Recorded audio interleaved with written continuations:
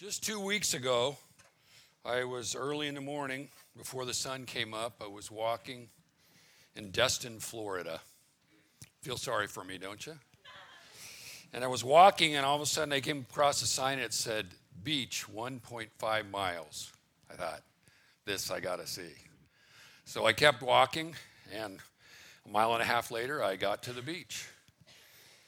And I watched the sun come up. And I watched the waves come in. And I thought about the grandeur of God. And as I had walked along, I had looked up into the sky, and it just seemed like the sky was closer in Florida than it was in Nebraska. Probably because there wasn't as much light pollution as like walking in Lincoln.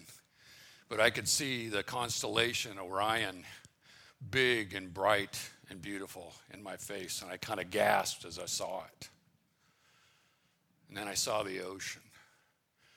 Who has measured the waters in the hollow of his hand and marked off the heavens with a span? In the book of Isaiah, Isaiah talks to us about God. The key way he addresses God in the book of Isaiah is God is holy. He's the Holy One. He's high and lifted up. In Isaiah 6, Isaiah sees God. He really only sees the train of God's robe, and he's overwhelmed with the holiness of God, because the first 5 chapters, Isaiah's been saying this to the people surrounding Israel: woe is you, woe is you, woe is you. And then in chapter 6, Isaiah sees God himself, and he says, woe is me. He sees the holiness of God. He says, I'm undone. I'm falling apart, because he's faced with his own unholiness. He says, I'm a man of unclean lips, and I dwell amongst a people of unclean lips. And my eyes have seen the Lord of hosts, the holiness of God. And for the next 39 chapters in Isaiah, Isaiah talks about the judgment of God on the people surrounding them and on his people.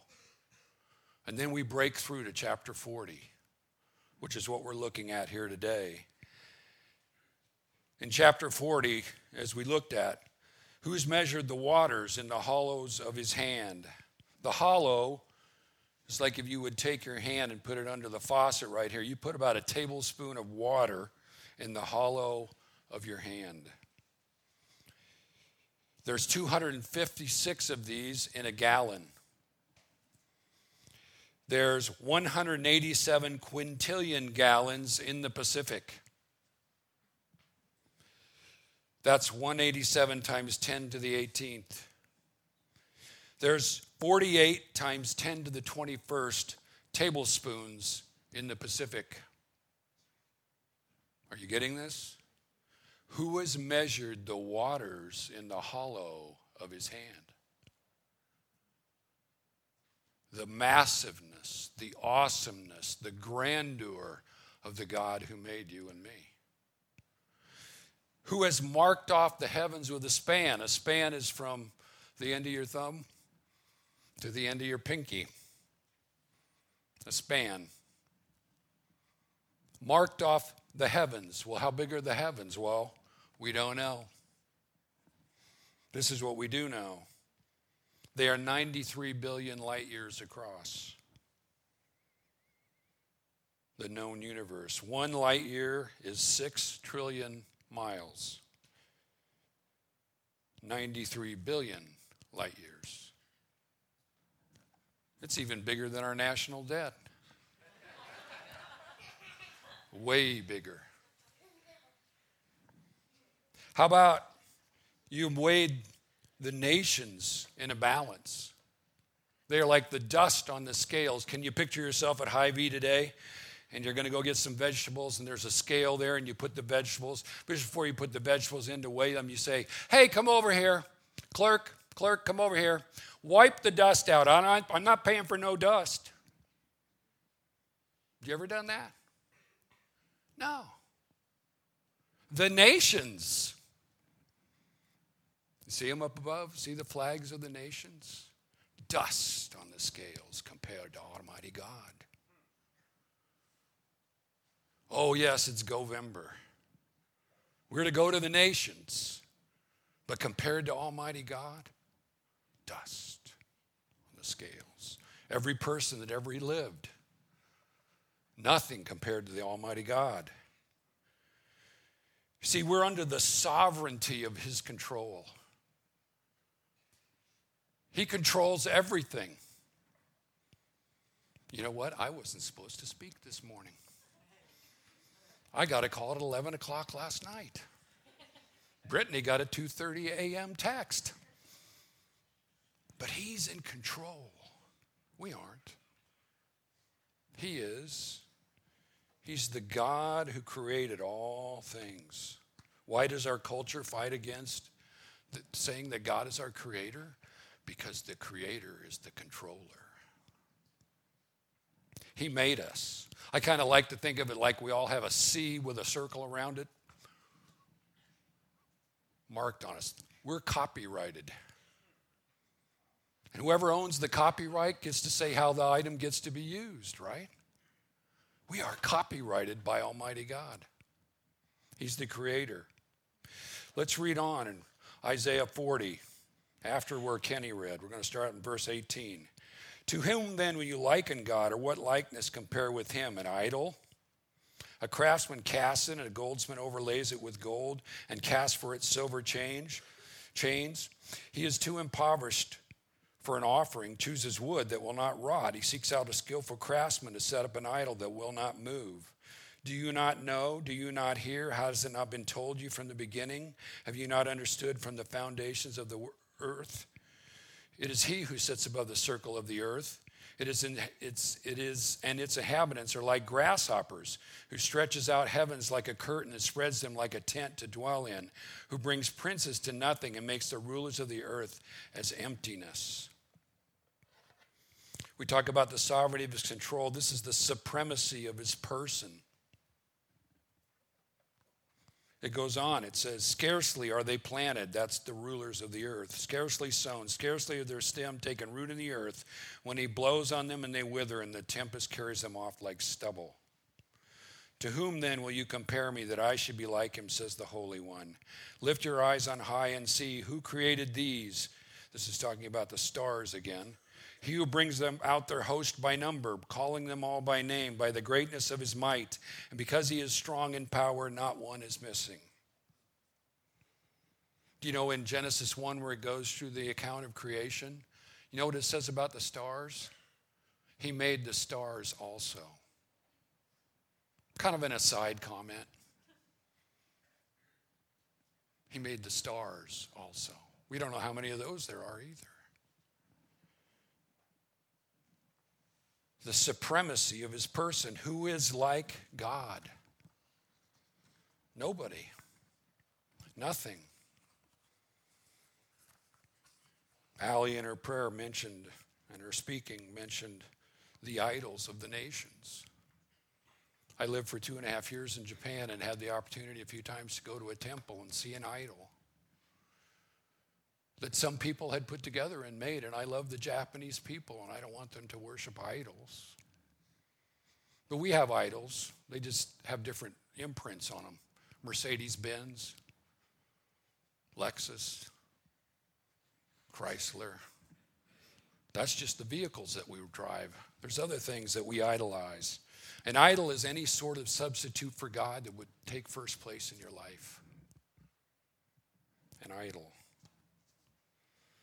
And we can worship the God of heaven who made all things. The rulers of the earth, it talks about here. They come to pass. The princes are as nothing. God is eternal. What is any king? Charlemagne's not around anymore. Pol Pot is gone. Genghis Khan is dust. The rulers of the earth, Napoleon is gone. God will live on forever. We're all responsible to him. He is the great one. He is a supreme person. Isaiah had a magnificent view of Almighty God. Let's read on. verses 27 and 28. Why do you say, O Jacob, and speak, O Israel, my way is hidden from the Lord, and my right is disregarded by my God? Have you not known? Have you not heard?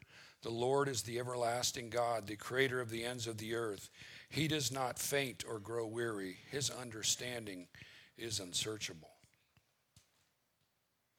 See, when we come to grips and when we see the fact that God is in control, and he governs the whole earth, the whole universe, all that's been created, and then something difficult happens in our life, we ask this question that Isaiah poses. My way is hidden from the Lord, and my right is disregarded by my God. When I understand that he's sovereign and something happens in my life that doesn't seem to make sense, then I wonder, is he really in control? If he is in control, why did he allow this to happen? Doesn't he love me? Have I done something wrong? Well, probably. But is that why it happened? What is God up to if he's in total control? If he's sovereign?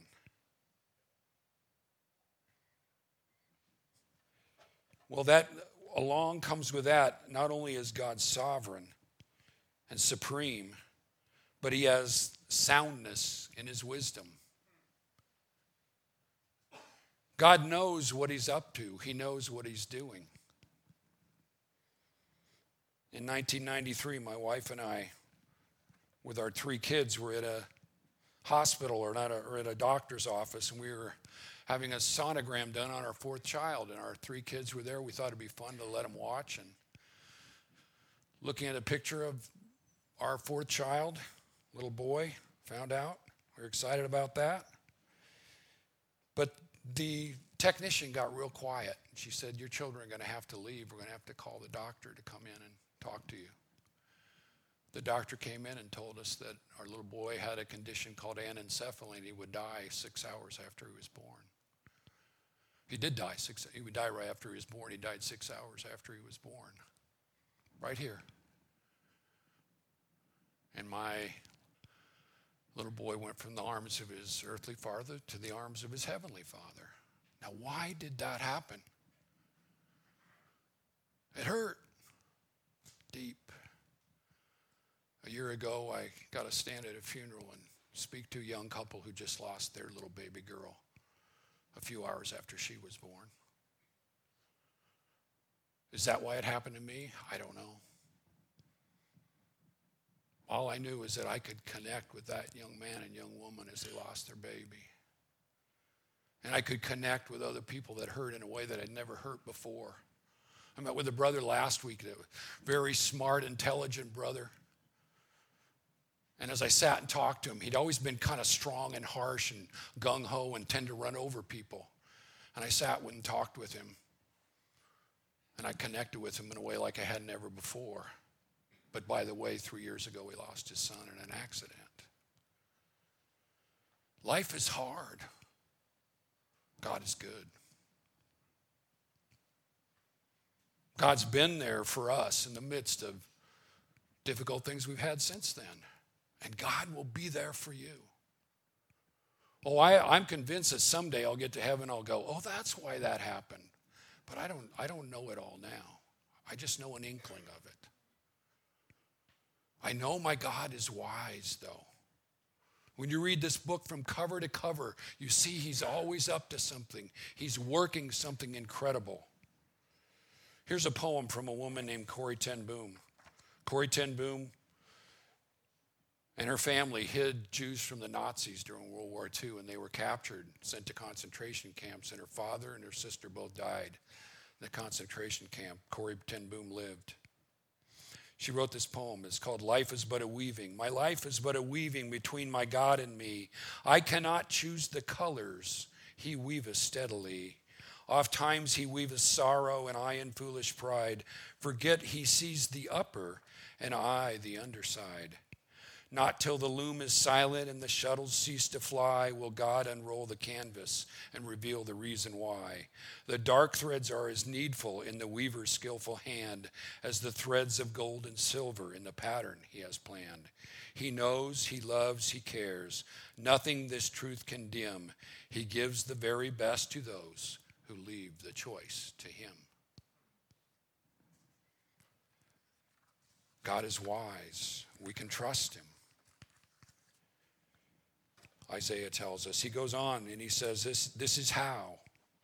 In verse 29 through 31, he says, he gives power to the faint, and to him who has no might, he increases strength. Even youths shall faint and be weary, and young men shall fall exhausted. But they who wait for the Lord shall renew their strength. They shall mount up with wings like eagles. They shall run and not be weary. They shall walk and not faint. The sovereignty of his control, the supremacy of his person, the soundness of his wisdom, this is the strength of his tenderness. He carries us. He gives us power when we're faint. When we have no might, he gives us strength. Even youths shall faint and be weary. Young men shall fall exhausted. Being 65, I kind of think that's a funny verse. Yeah, even young guys get tired.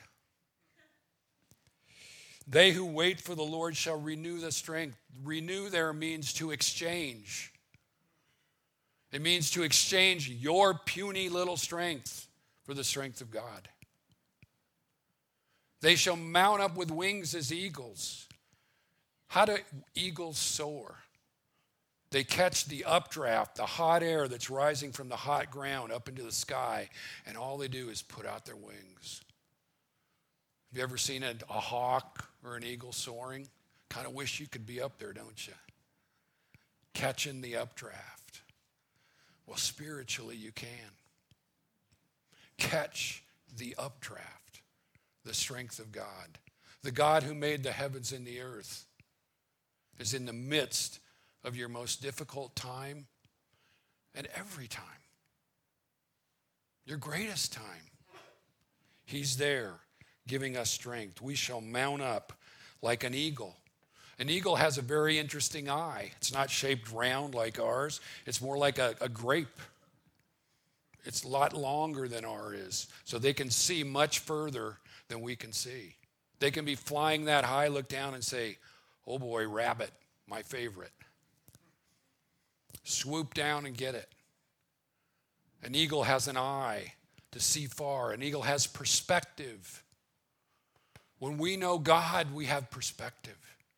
We can see from a different height. We can see what he's up to. This is why, men and women, we have to continue to be in God's word, because the world takes away our perspective. It pulls us to the ground. We get caught up in it. We need to meet together. We need to be in God's word on our own to get his perspective, to see how he sees reality. A number of years ago, when we were working with the navigators at Kansas State University, a friend of mine called up and he said, hey, the Missouri Tigers are coming to play football. I was wondering if you'd like to speak at their chapel. I said, sure, that'd be great. So I started to pray about it, and I said, praying about it, and the Lord kind of laid on my heart something. I was like, Lord, I said something you're not supposed to say. I said, Lord, no. That's an oxymoron, right? Lord, you're in charge. You get whatever you want. No. Peter did that sometimes. Lord, no. And what he was telling me was, read them The Runaway Bunny. The Runaway Bunny? The Runaway Bunny, that's a book my kids loved. The Runaway Bunny. And it's all tattered and torn. I've had to tape it up a number of times because they'd go and pull it out and have me read it over and over again. I don't know if you've read The Runaway Bunny, but in The Runaway Bunny, the little bunny wants to run away, and he says to his mother, I'm going to run away. You're supposed to run away and not tell your mother, but for some reason he told his mother. He says, if you come after me, I'm going to become a fish in a trout stream. She says, if you become a fish in a trout stream, I will fish for you. Then you get to see a big picture of the bunny getting fished for by the mama. So I'm going through this book, and it's got one scenario like that after the next, and here's these big football players. What's he reading this to me for? I think I'm going to have another breakfast, you know. They're thinking about, and I'm going, Lord, I don't want to be reading this story, you know. So, but I get to the end of the story, and at the end of the story, the bunny said, the mother has a response to everything he's going to do. He says, oh, I guess I'll just stay at home. And it says, and so he did. I looked at the guys and I said, this is when they got scared. I said, Jesus is after you. You've been running away like a runaway bunny. Because you know what? In Isaiah, after this passage, a few chapters later, Isaiah 53, it says, the God who made heaven and earth, who can weigh the mountains in a scale, the hills in a balance, the nations are dust, marks off the heavens with a span, measures the oceans in the hollow of his hand. That God became a little baby. J.I. Packer, the British theologian, says the greatest miracle Jesus ever did was the incarnation. That he became one of us. The God of all that was a fertilized egg. What happened at your house on the day after Thanksgiving? At my house, it's like Christmas. We got to do Christmas. The music comes out. We start putting the stuff up. Did that happen at your house? Yeah, that's the reality. That's the incarnation. He became one of us. And then in Isaiah 53, if you read it, it's written 600 years before Jesus ever came. Because Isaiah had perspective and he could see down through the corridor of history. And he said one would come that would be the servant of God. And it says, all we like sheep have gone astray. And we have turned everyone to his own way. And the Lord has laid on him, God in the flesh, the iniquity of us all. And if you don't know that message this morning, he's running after you. The God who made it all. One poet called him the hound of heaven. He's after you. Surrender to him. He made you. He's bought you. You're his. Surrender to his love. He's after you. Let me close in a word of prayer.